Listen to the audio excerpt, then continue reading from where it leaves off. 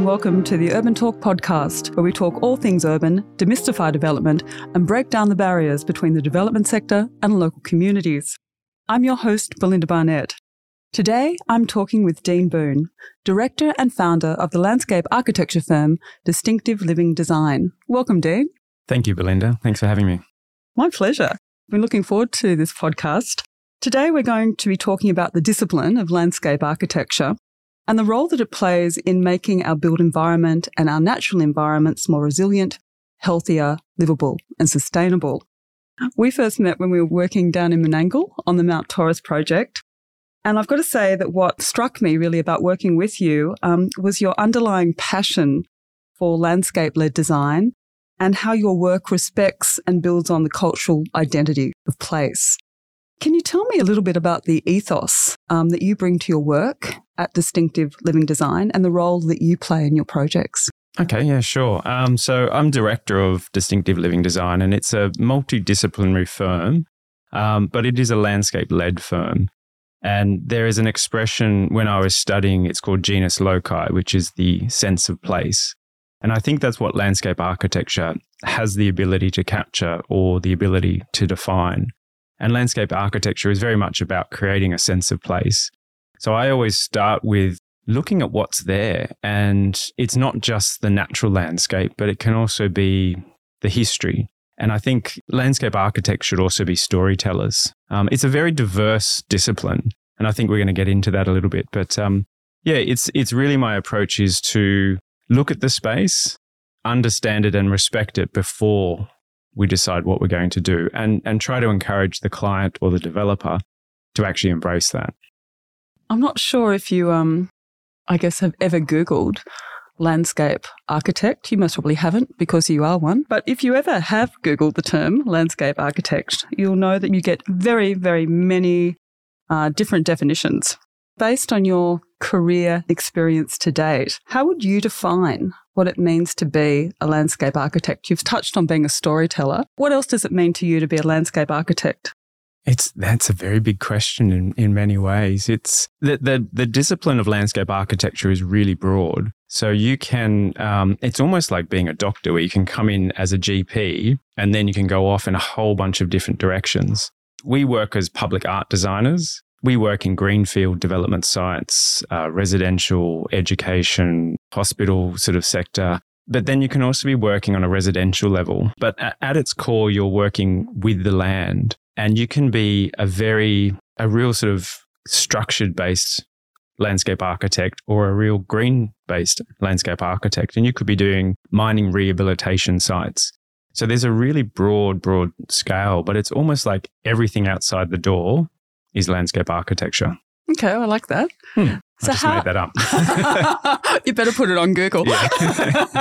How does it differ then from being a horticulturalist? Do you get upset if somebody says to you, oh, you're a horticulturalist then?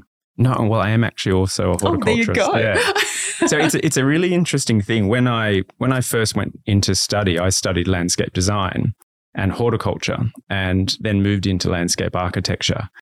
And it stunned me that a lot of landscape architects have no formal training in plants. And it's such a big field of study because you need to know hydrology and engineering and structure. And there's a whole discipline just in that landscape architecture generally leaves out plants, which would shock a lot of people that, hang on a sec, don't landscape architects work with plants and landscape?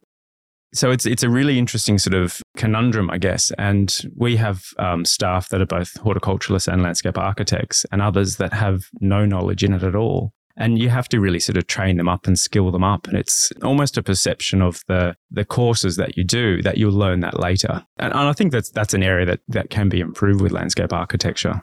Yeah, maybe it's sort of, I don't know whether to introduce it into the university training a little bit more.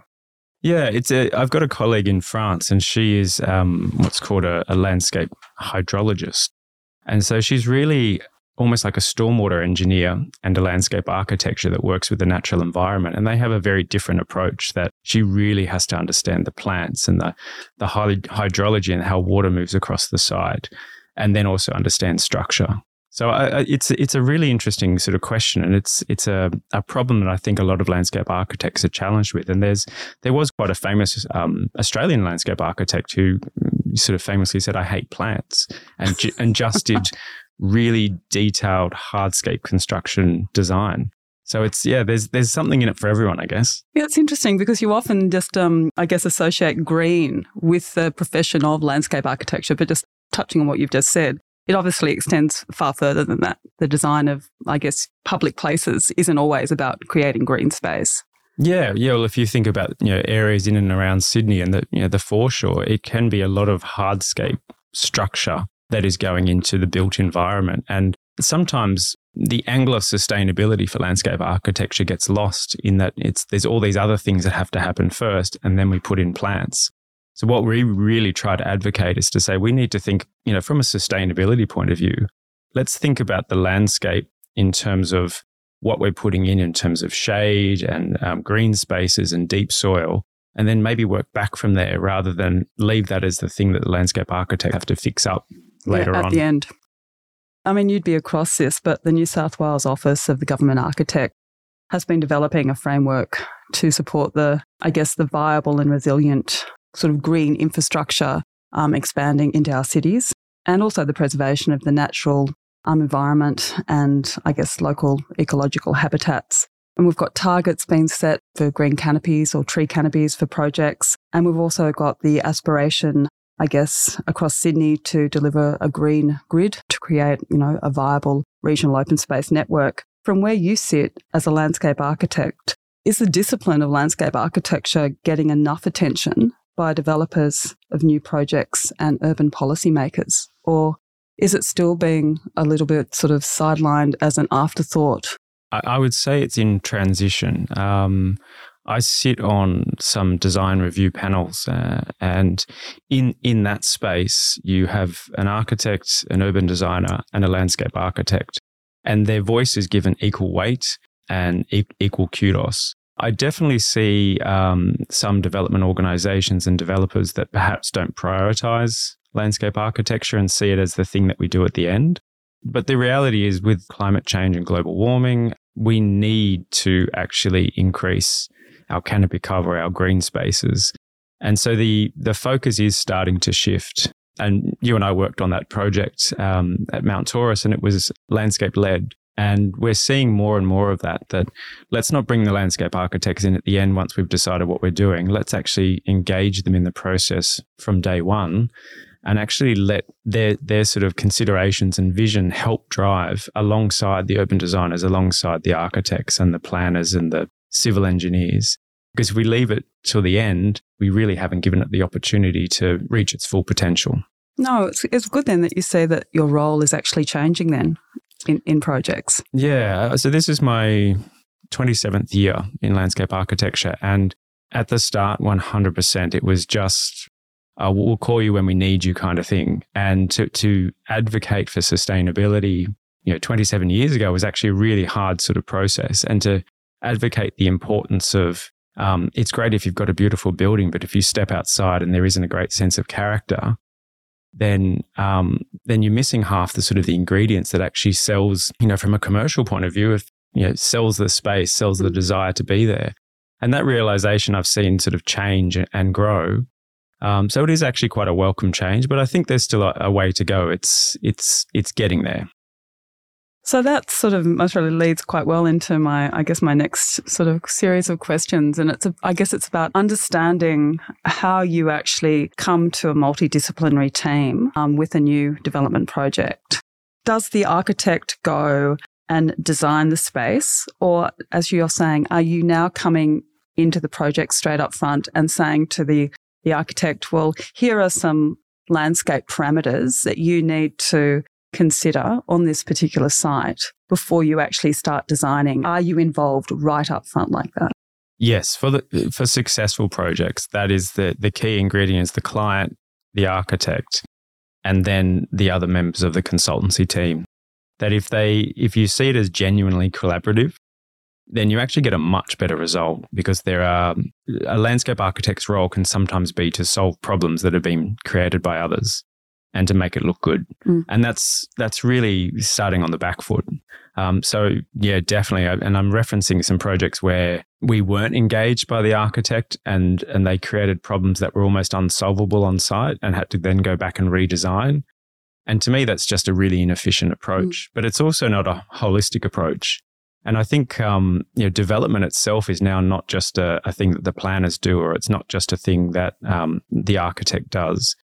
It's actually, there's so many layers to it that should be considered. And as we move more and more towards, a sustainable future, it's so vital to get all these ingredients right. And, urban design's included in that. Engineering can actually be quite dynamic if it's given the opportunity. What do you need from a client to be able to deliver high quality landscape outcomes? Trust is a big one. I would definitely say trust is a big one. Openness to a vision, and openness to explore that, I think, because there are obviously commercial impacts and the cost associated with those decisions. But I've always been an advocate for a better quality development that perhaps has, if you think about apartment designs, you want to get 200 apartments, some massive number, but 150 apartments that of a much better quality are going to sell well and have an ongoing sort of future, better quality finishes, less maintenance. It's almost like an approach that says, if you just want to get in and get out, then that's not someone we would work with.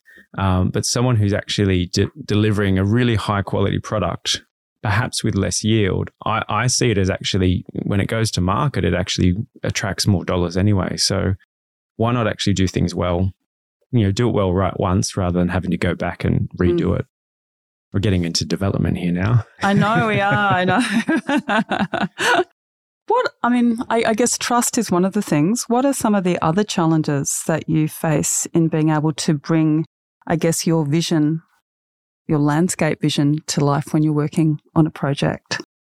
I would honestly say, and it might surprise people, but council can sometimes be problematic in that approach. And there's a lot of different layers within a council. And I've seen projects where we had one project was a greenfield site. We did big studies. We looked at the idea of preservation of landscape for floral pollinators so they could move from groups of trees to groups of trees. And then we worked on the master plan of the estate, and those spaces became public parks. But when it came down to the actual DA for the park, we had the maintenance sort of review coming from council saying we can mow that park 3 minutes faster and therefore be on budget if we cut down all those trees. And the trees went. Oh my goodness. And it was shocking because it was part of a protected, endangered community. And I remember just thinking, I cannot believe that we've worked on this site for probably 10 years and now it's come down to how quick it is to mow the park. And that's a lack of, there's a lack of chain of communication sometimes in council that delivers that. And I've seen policies where, urban heat sink is a really big thing and let's get shade in. But then having feedback like, oh, can we put trees in the streetscape that don't drop leaves because they choke up our gutters? And it was like, well, no, nature should come first and all trees drop leaves. And so then they'd put in really small upright trees where you had the space for big canopies and then wonder why they had this problem with urban heat sink. And so it's almost like there's an education process happening across the board. So it's not just, and developers can get a bad name, and that's often a public perception that they're there to get in and get out. But we've worked with amazing developers that have really long-term visions that are really trying to challenge the planning controls. Why can't we do better? Let's not just, meet this, but let's go above and beyond. I really do think a lot of the way that, that planning controls are structured just have a lot to answer for. Really being sort of taking away from that ability to achieve a holistic vision on a site and just sort of decompartmentalizing, projects down to a series of regulations that have to be complied with. What is the deep soil component? What is the overall sort of provision of open space? Rather than really, standing back and looking at a development as a whole.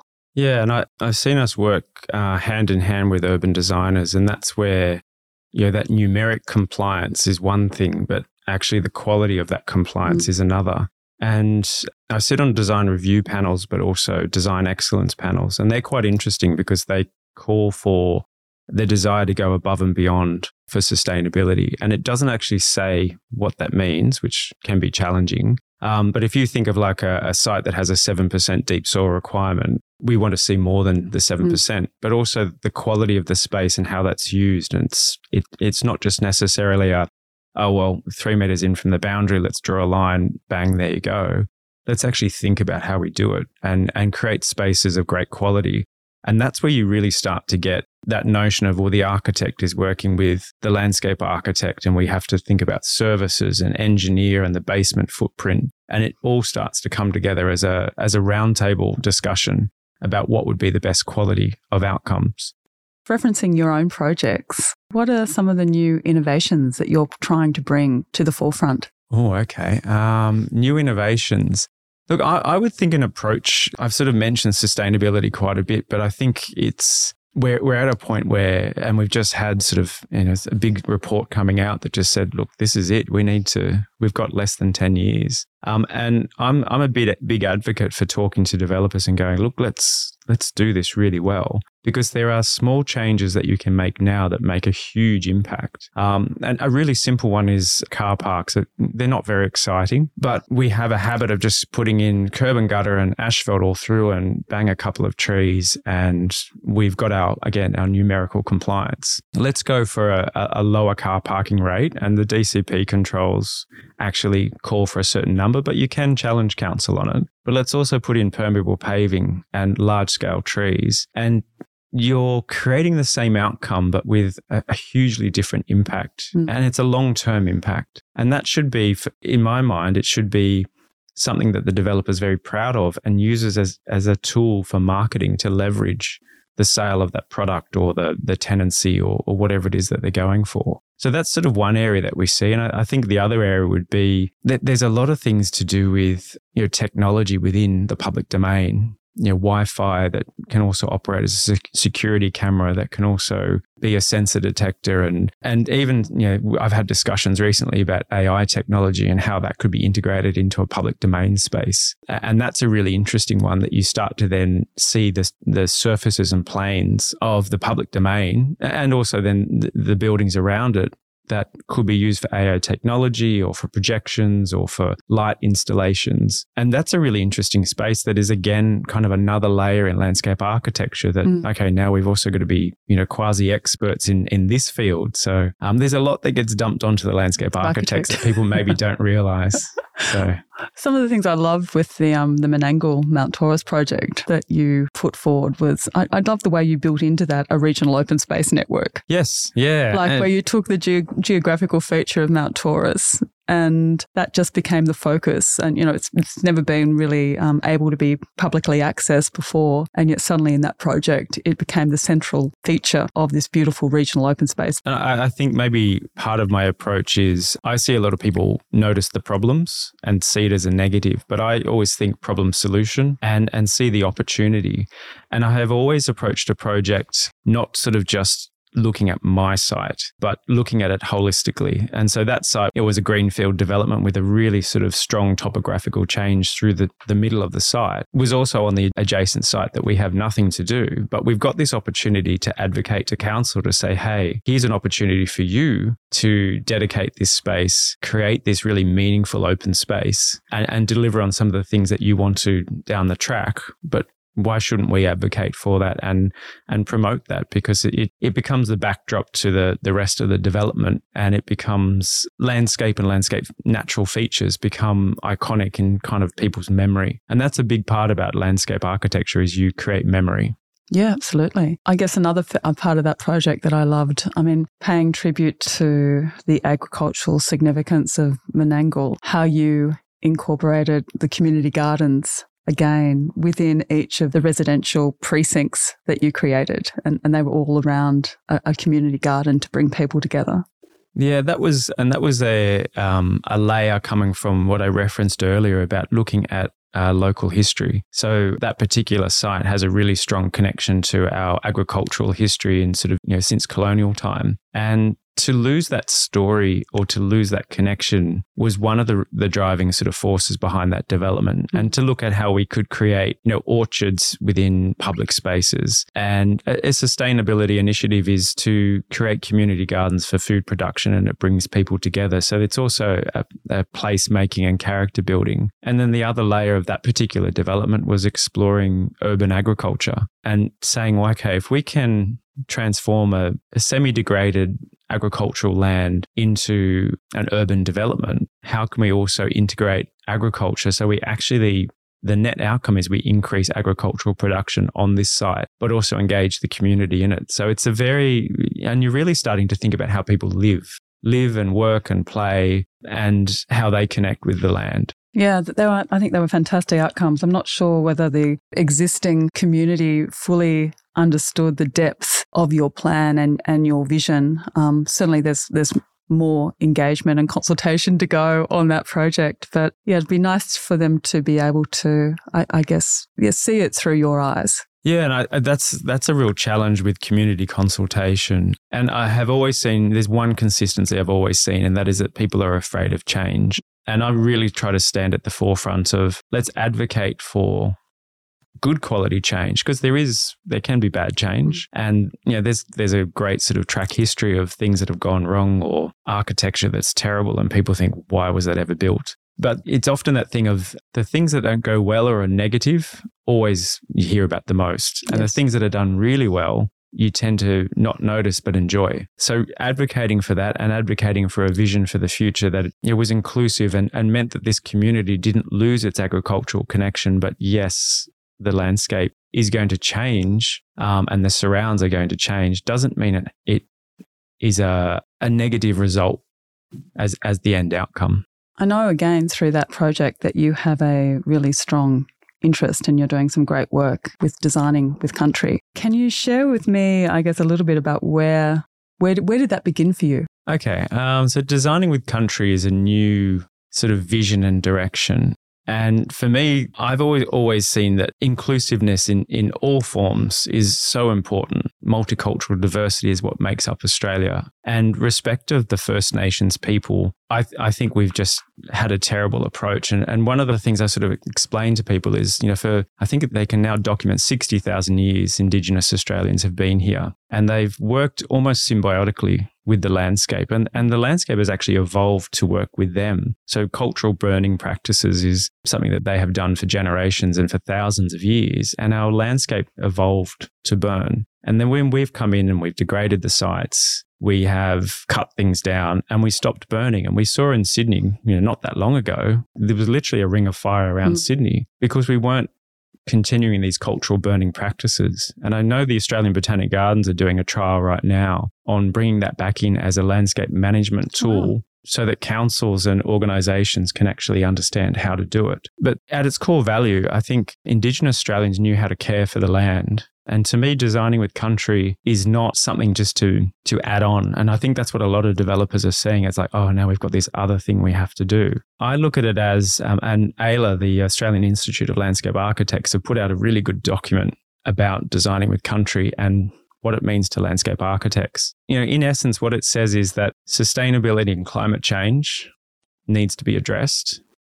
Designing with country actually works hand in hand with that. And so if you approach development as a whole profession and as a whole industry, if you change your mindset and say, okay, let's think about design with country first, and we're thinking about how the water moves across the land. And designing with country or being on country with an Aboriginal elder is not just about the land you're walking on. It's what's underneath the ground. It's the trees, it's the sky, it's the way the breeze moves across the land, it's the water. And if you break that down into, you're doing wind studies and you're doing hydrological engineering and digging up basements and all these sorts of things, if you actually take a mindset and says, let's look at how an Indigenous person looks at the site, and they're looking at their history and their cultural connection to pay respects to that and not remove it, you can actually create a beautiful narrative to the story that then the architecture can respond, the development can respond, but you will also hand in hand respond to sustainability. And it goes back to, we were talking about those calculations for deep soil zones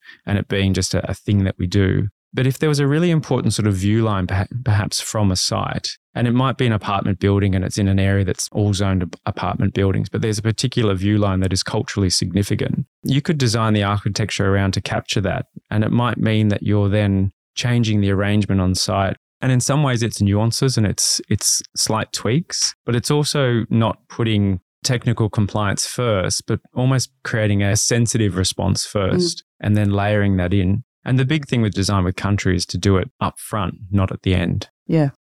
Yeah. How do you think consent authorities will deal with it? It's a really interesting question because I have some members of my family that are Aboriginal, and I work with the Aboriginal community quite closely. We do a lot of public artwork that tells sort of stories, and we consult with Aboriginal elders. And we have found that there's a lot of people that aren't sure of the process, that want to be respectful but don't know what to do. I think there's a fear. There's a fear. Yeah. And I had this really interesting comment to me specifically to do with Design with Country that says, okay, we go through this process and we do our consultation and we bring it into our design. Who on council is then authorising that this is done well? Is it an Aboriginal-led review process? And the answer is at this stage, no. It's council sort of say, okay, you've done your Design with Country process, tick. But I don't think anyone knows how to give that tick other than to say you have done something. And fact checking is a really big one. We saw a project on a panel where the developer came in and thought they were paying respect to the Aboriginal nation, but they had the wrong one. Oh, yeah. And it was like, well, that's not this. That's not this. Oh, no. And it was only that we on panel knew that it didn't go forward. So I think there needs to be a bit more of a formal process. But I also think there's an opportunity for developers to lead that and say, yes, okay, we're going to make this really meaningful and impactful, because that is what's unique about Australia. And in all facets, I think the more that we pay respect to First Nations people, but embrace and learn about that culture and inform others, I think it makes everything a bit more sort of connected. Yeah, I agree. I mean, I think it's a unique time, I guess, where we sit in the design professions to be able to actually, when governments is on the page with it, to really see how we do make it intrinsically follow through on a project. I mean, my fear is that it just becomes tokenistic. Yes. Like something else, dare I say, like community consultation has become a tick the box function on a DA checklist. Have you got your report for Designing with Country? Yes. Yeah. Yep. Okay, good. And as you say, there just isn't that follow through. And yeah, it would be great to be able to see the development sectors like really step up and to take the lead with this. And I think I've seen developers that are a bit scared of having to do it at all, and I will leave that to the end and see what we have to do. Yeah. But the project that we worked on and I had that landscape-led approach actually started with a walk on country with the local Aboriginal elder and finding out the story and the meaning of the land before we even touched it. And I thought that was a powerful starting point that then allowed that information to resonate right through.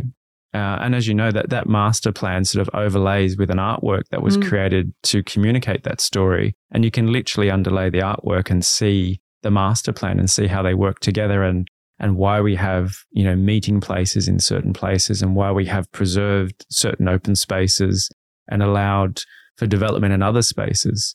And it was really interesting in that process that, for instance, we had a creek line, a riparian corridor to rehabilitate, but it actually worked hand in hand with the on-country response and designing with country process. So I think if people embrace things and perhaps actually speak with landscape architects more about it, because I think that's where I can see within the industry, that's where the focus is on educating who should actually lead that is really important. And there are some great firms that actually have some Aboriginal and Torres Strait Islander landscape architects within them. And that's another perspective.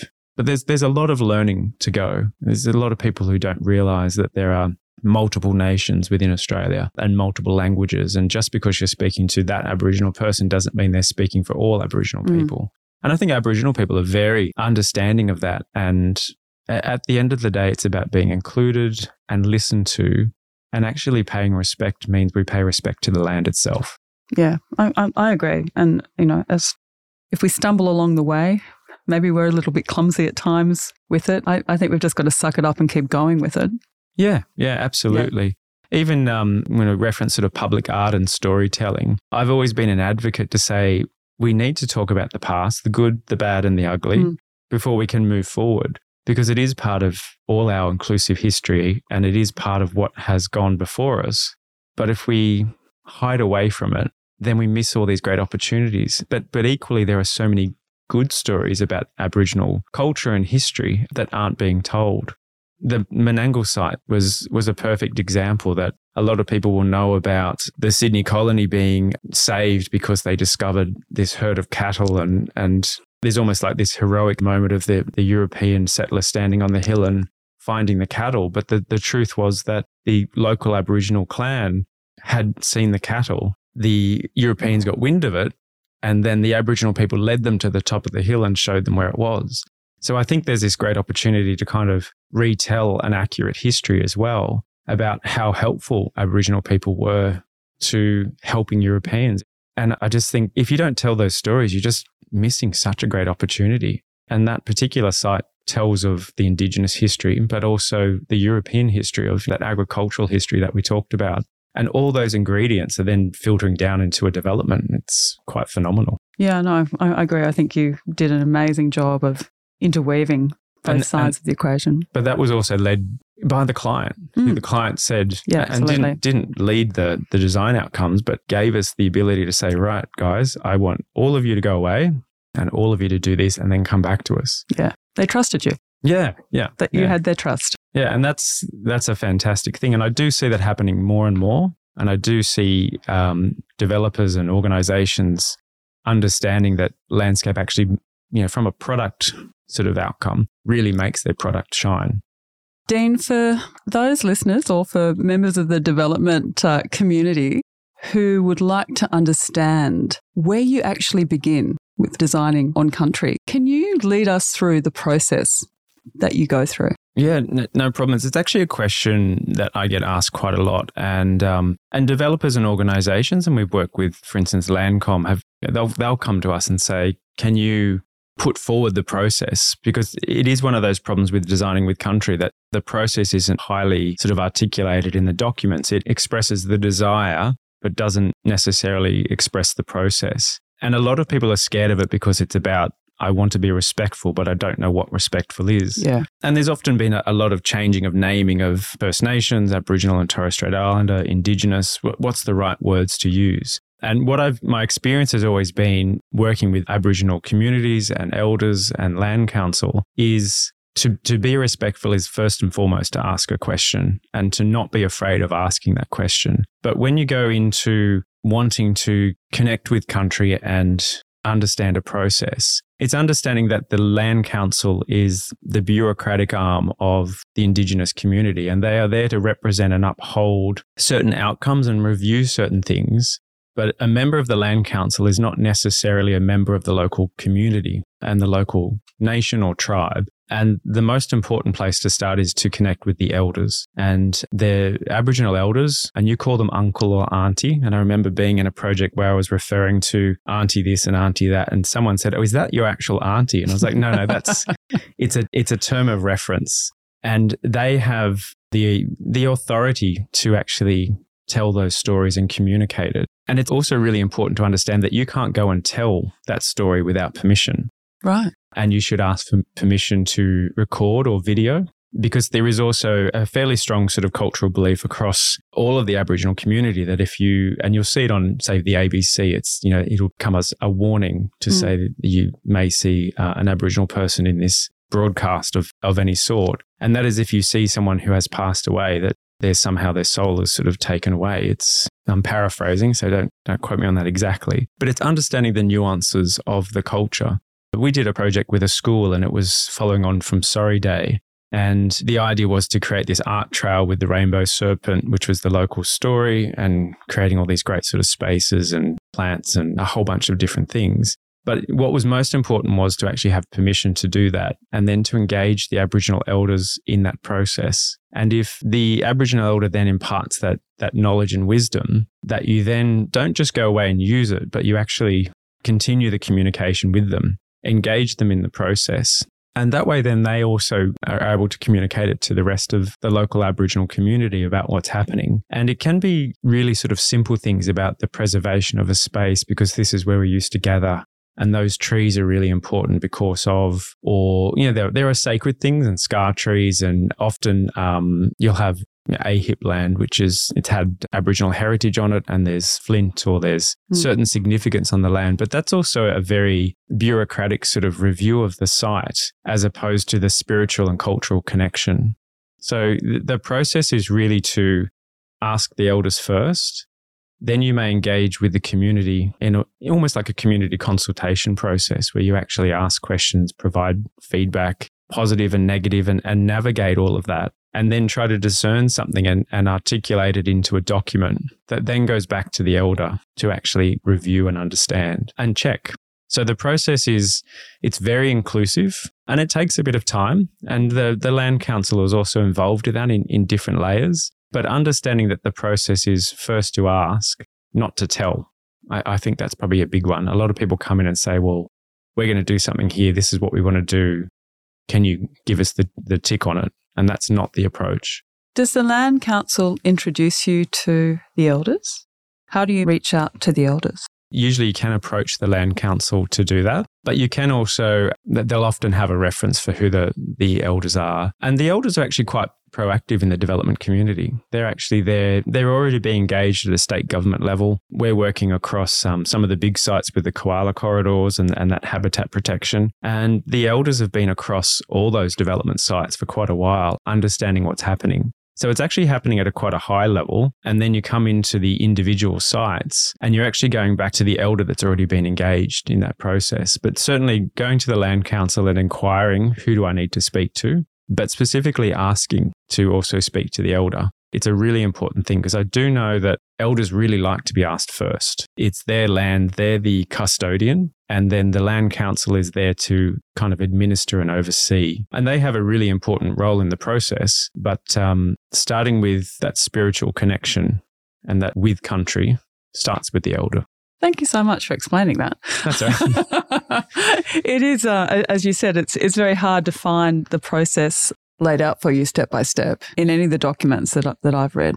Yeah, I actually don't think there is. I haven't come across it. Could be an opportunity for you, Dean. Yeah, well, maybe it is. We have actually just sort of written a document to outline that in a proposal, and it's an engagement process that will engage with the entire community, which is actually a really strong Indigenous community in that area. And it's about placemaking, going back to that landscape architectural principle, but it's also about what's the steps? Like, how do we do this? Like, is this a 1-step process or a 10-step process? And that's what we've actually walked them through. And I guess on the nature of the project, is it a process that you see followed for all projects? Or is it a certain scale of project? The philosophy is that you should actually bring designing with country into all projects. All projects, okay. The scale of it varies. And so a greenfield site is obviously, or it's a complete rezoning. That's a big scale project, but you can actually sort of bring it right down into the individual project. And I suspect what will happen in the future is you might have a greenfield site rezoned, and you've got different zoning areas that might have an overarching document that comes with them about designing with country within that space and what that might mean. That hasn't happened yet, but that's kind of where I think it will go. Because how do you bring in designing with country to a light industrial zoning and you're putting up a factory unit? I think there is a way to do it. I suspect it will be led by landscape architects and urban designers.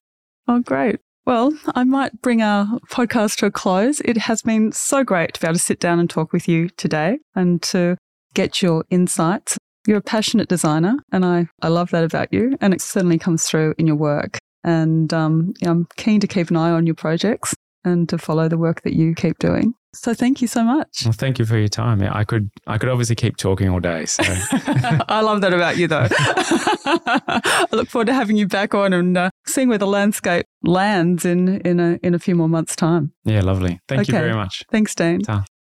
During the year, we'll continue to invite guests to speak on a variety of topics. If you have a topic that you would like to hear, please send it through to me via the UrbanTalk website, or you can email me directly at belinda@urbantalk.com.au. For updates on UrbanTalk, you can follow us on Facebook, Instagram and LinkedIn. My name is Belinda Barnett, and thank you for listening to the UrbanTalk Podcast.